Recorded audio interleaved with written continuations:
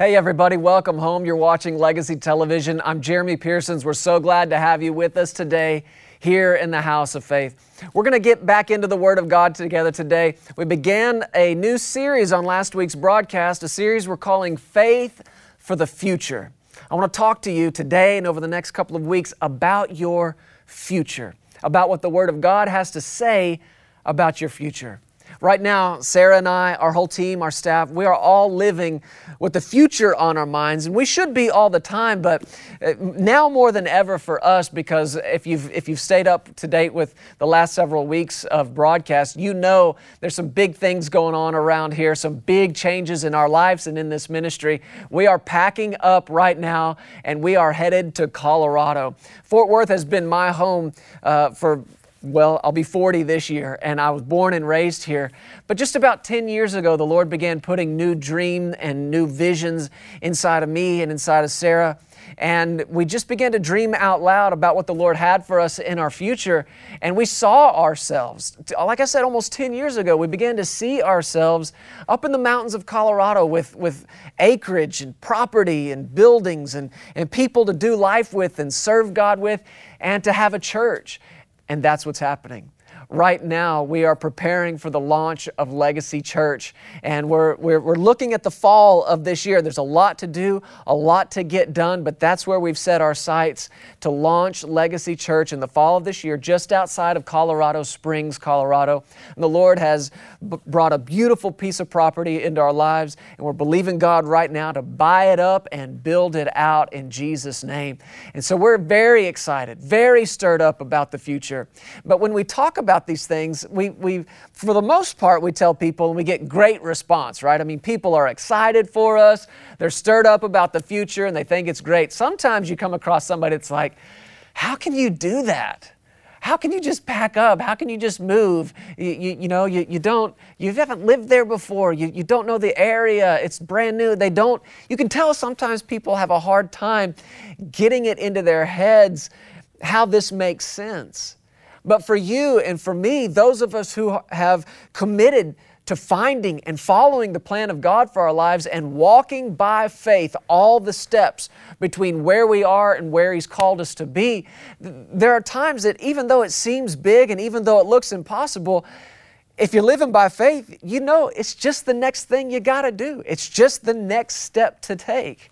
And when we were praying over this really strong over the last several months, I put down in my notebook, I asked the Lord to show me what are the steps between Texas and Colorado. There are many steps to take between here and there. And when you approach life like that, you realize it's just a series of steps. And one step lays foundation for the next. And you don't have to worry about being all the way down the road. You just got to take the next step. Walk in the light that you've got. And I want to talk to you about the faith for the future that it takes to get you from where you are right here and now in the present on down the road into the plan of God and where He's called you to be. And we talked some from the Scriptures last week about what Jesus said in Mark 11, have faith in God. We won't take time to go back and look at it again, but I'll remind you, that's the answer to everything. What are we going to do? Have faith in God. How are we going to pay for this? Have faith in God. How are we going to build this church? How are we going to grow this church? Have faith in God. It's the answer. Not just for us as ministers in the ministry, but you. Whatever it is you do in your family, in your business, in your finances, in whatever you set your hand to do. When you have a question, I'm telling you, the answer is always have faith in God. But what about the future? What about where we're headed? Again, people can talk and do talk with great confidence and certainty about the present, about the here, about the now, about what they see, about what they feel, about what's going on right around them. But you ask that same person to describe the future. Tell me about where you're headed. And now all of a sudden they can't talk with that same level of confidence, that same level of certainty. Why? Because they don't see it. They haven't been there. They can't feel it. But for you and I in this house, the house of faith, we are supposed to be able to talk about our future with the same confidence that you talk about the present with. Can you do that? Can you talk about your future even though you haven't been there, you haven't seen it, you haven't tasted it, you haven't experienced it yet? Can you still talk about it with boldness and authority and confidence the way you would about the here and now? You need to be able to. We looked at Hebrews chapter 3, verse 6 that says, Christ as a son over His own house, whose house we are. In other words, we're in His house if we hold fast the confidence and the rejoicing of hope. See, hope has to do with the future. Hope's all about the future. Hope's all about the unseen. If you can see it, it's not hope. But if it's still unseen, it's hope. And in this house, Christ's house, the house of faith, we are supposed to be defined by our confident expectation of good in our future. He says again, whose house we are, if we hold fast the confidence and the rejoicing of the hope firm to the end. You know, I mentioned this to you last week, but I'll say it again. This was one of the things that so astounded people about Jesus. It wasn't just the miracles, as astounding as they were. It wasn't just the signs. It wasn't just the wonders. You go back and look through the Scripture and you will see that over and over again people heard Him speak and they said, where does He get these words? How is it He speaks, and this is the word they used, with this authority? Jesus spoke as one with authority. And even to the common people, the one with no scriptural education, the one with no real deep spiritual understanding, even to that man, to that woman, they saw a difference between Jesus and every other so-called religious person they'd ever experienced. And they said, this guy talks in a different way. It wasn't just the words, it was how He spoke them. It wasn't just what He said, it was how He said it. And that same thing is supposed to define you and define me. Not just what we say, but how we say it. You know, I got to be honest with you. That's what I'm looking for out of my own life as a minister. Because this world's got a bunch of preachers. There are a bunch of preachers in this world, and a lot of them doing a lot of good. But you know what? If two of us are going to say the same thing and read from the same book, I want my words to be with that same authority that Jesus spoke with, that same confidence that Jesus spoke with. And you ought to want the same thing coming out of you, to be able to talk about the unseen with certainty, to be able to declare over your future words of faith and words of confidence that your future is good, that your future is great, and that He who began a good work in you is faithful to finish it. Well, that's a different kind of boldness. That's a different kind of certainty. Everybody else can be bold about what they see. Can you be bold about what you don't see? Listen to this again from the book of Hebrews. Let's move on in this. In chapter 4, let me read several verses to you. Some here from chapter 4. We'll look also at chapter 10. But listen to these words. Just start in verse 14. It says, seeing then that we have a great high priest who has passed through the heavens, Jesus, the Son of God, let us hold fast our confession. So He's talking to us about what we say.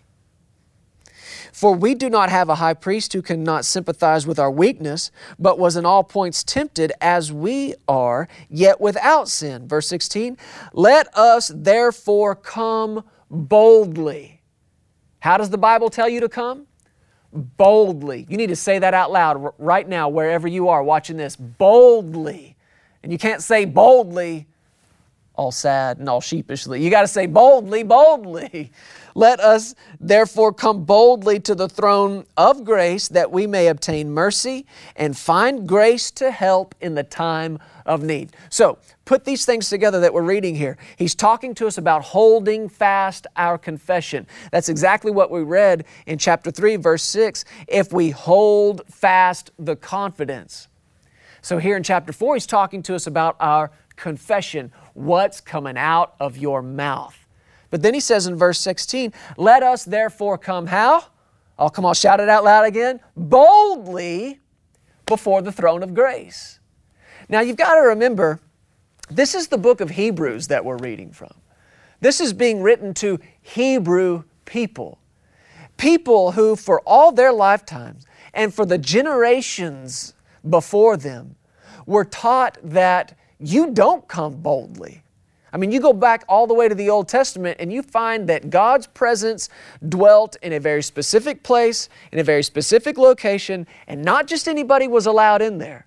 One individual, that high priest. Now we're reading about our high priest, but you go back and read about their high priest in that Old Testament, only one dude was allowed in there, and he better be clean. You know what I mean? Because if he comes into that presence of God full of sin, then there's a good chance he's not coming out. As a matter of fact, I've heard people say that they used to wrap a rope around him. I don't know if it was around his foot or his waist, but whatever it was like, you go in there, and if you're not out in 15 minutes, then we are dragging you out, because I am not going in there to get you. I will drag your dead body out of there, but I'm not going in to get you. Now this instruction to come how? Boldly before the throne of grace is being written to people who've been living under that understanding of the presence of God their whole lifetime.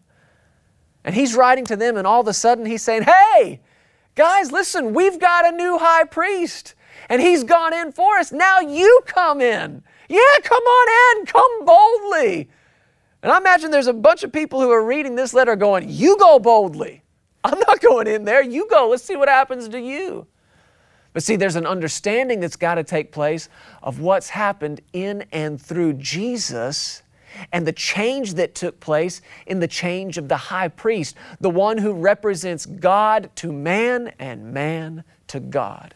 And because Jesus is our high priest, He has opened up the doors to the throne room of grace and has invited you and me to come boldly to the throne.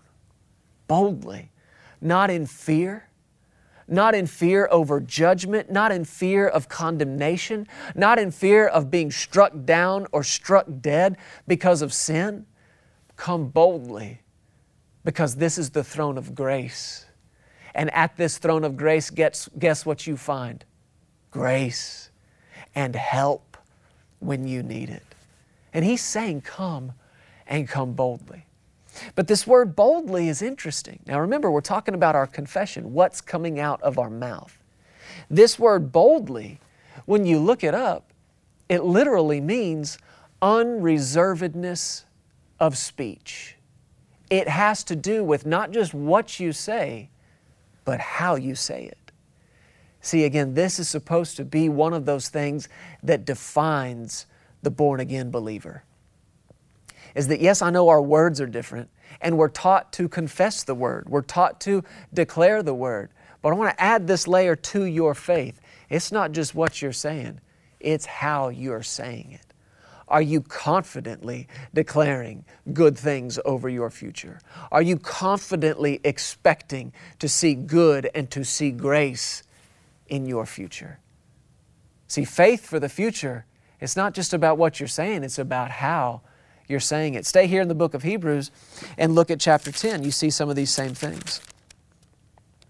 In Hebrews chapter 10, it says in verse 19, therefore, brethren, having boldness, there you see it again, to enter the holiest by the blood of Jesus, by a new and living way, which He consecrated for us through the veil that is His flesh, and having a high priest over the house of God. Well, could you say that the house of God is the house of faith? Absolutely. This is the household of faith. This is the house. It's His house. He's the daddy in this house. He's the father of this house.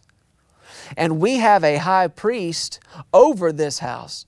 And he said in verse 20, again, verse 19, back up, we have boldness to enter the holiest. Boldness to go into that place that people didn't dare to go just generations before this, and now you've been invited there. I mean, what would give you boldness to go into somebody else's house? Huh? What would give you boldness to just walk into somebody's house with confidence? Well, I'll tell you one thing that would give you boldness and confidence to go into another place. One if you've been invited there, if you've been asked to come. Because an invitation to come into that house is an indication you are wanted there. Oh, come on, are you listening to me right now? An invitation into somebody's home, if they've extended an invitation to you, called you, written to you, and said, please, come to my house. Come at this time on this day. What does that reveal to you? They want you there. They want you there. You and I have been invited into the holiest place, into the throne of grace. And that invitation is a crystal clear indication He wants you there. Your Heavenly Father wants you there. And you can come boldly just knowing that. And what a different idea that is to a natural king or a natural kingdom. I mean, there were times and there were kingdoms where if you came into the presence of the king and you hadn't been asked and you weren't invited and they didn't want you there, that was reason enough to take your head off your shoulders and end you right then. But that is not the way we approach our Father. We approach Him with boldness because He wants us there. He's invited us to be there. And you can come with boldness knowing what's waiting for you when you get there. It's not judgment, it's not condemnation, it's not shame, it's grace, it's mercy, it's help. And all of that is waiting for you right here at this throne. So come running in Jesus' name. Come by this, what the Scripture called a new and living way. Did you notice that in verse 20? A new and living way which He consecrated. So what's the opposite of a new and living way? What would that be? An old and dead one, right? This is a new and living way. That was an old and dead one. The old and dead way was you coming with confidence in what you had done. The old and dead way was I'm confident in how perfectly I've kept the rules, how perfectly I've fulfilled the law, which of course nobody had been perfect in fulfillment of it until Jesus, so nobody had confidence. Do you see what I'm saying to you? That old and dead way, the only thing you had was self-righteousness. The only thing you had to be confident in was, did I keep it all just right? Did I do it all just right? Did I say it all just right? And the answer was, no, you didn't. But I thank God that's an old and dead way. And the new and living way is that Jesus did it all just right. Jesus kept it all perfectly. And Jesus has said everything just the right way. And when you come in through Him, now you're coming in the new and living way. And there's boldness for you in that way. But again, that boldness is this unreservedness of speech. Let me read to you some of the further definitions of this word. Listen to this. This word boldness literally means freedom in speaking, unreservedness of speech. I told you that. Openly, frankly, without concealment, free and fearless confidence. And a lot of this, all of it, if you're looking at it, has to do with the way you're talking. Your future is in your words. Your future is being framed right now by the words that are coming out of your mouth. And if you spent any time at all looking at what we're talking about, boldness, you would see Scripture after Scripture after Scripture that deals, the same word translated boldness, has to deal with the confidence in which you speak, the confidence with which you speak. Paul prayed it. He said, pray that I'd have boldness. Let me show this to you in the book of Acts. We've got just a couple of minutes. The Bible can make this a whole lot clearer than I can. So look with me in the book of Acts, chapter 4. Acts chapter 4 is immediately after Acts chapter 3. You probably knew that already. But in Acts chapter 3 is where the lame man was healed at the gate called Beautiful. And Peter and John had boldly declared the word to him, grabbed him by the hand, jerked him up, and immediately the Bible says his feet and ankle bones received strength. And people were astounded by this. And many people began to persecute Peter and John because of it. But in verse 13 of Acts chapter 4, it says, now when they saw the boldness of Peter and John. See, they were just preaching. They were just up there preaching. You back up a few verses and you hear what they preached about it.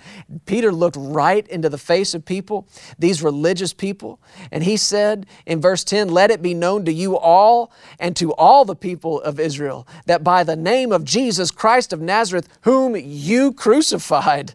How many know that took some boldness to say that?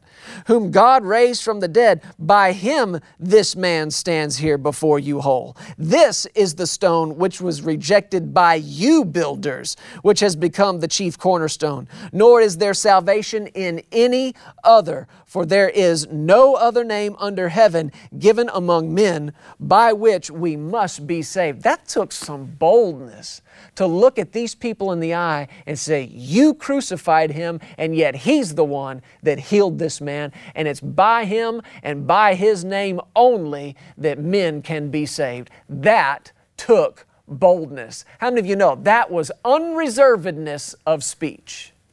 Now notice what happened when these people saw this and heard it. Verse 13, when they saw the boldness of Peter and John and perceived that they were uneducated and untrained men, they marveled and they realized that they had been with Jesus. See, they weren't used to people without an education speaking up. Because until then, the only person who had any right or any reason to speak boldly or to speak confidently was the one who was confident in themselves, confident in their education, confident in their training, confident in their heritage and their lineage. But now all of a sudden, you've got two guys speaking up and speaking boldly, not just what they said, but how they said it. And everybody out there knew these guys aren't formally educated. These guys aren't spiritual know-it-alls, scriptural know-it-alls, and yet they declared this with boldness, and it was proof and evidence of one thing. They'd been with Jesus. That same evidence will be manifest in your life and mine. Evidence and proof that we've been with Jesus. When we can declare boldly in the face of so-called political correctness, in the face of public pressure to back down from what we believe and in whom we believe, it's time for you and I to be bold and declare with boldness and confidence and certainty who Jesus is, who He is in us, and who we are in Him, and how bright our future is in Him.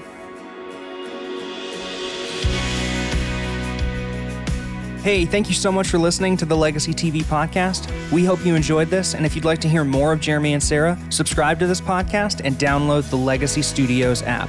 From there, you'll have access to the Legacy Television broadcast, the Legacy Letter magazine, and so much more. You can also visit pearsonsministries.com to contact us directly and find out how you can get involved with everything that's happening here at Legacy Studios. Be blessed today. We love you. Remember, you are always welcome here in the House of Faith.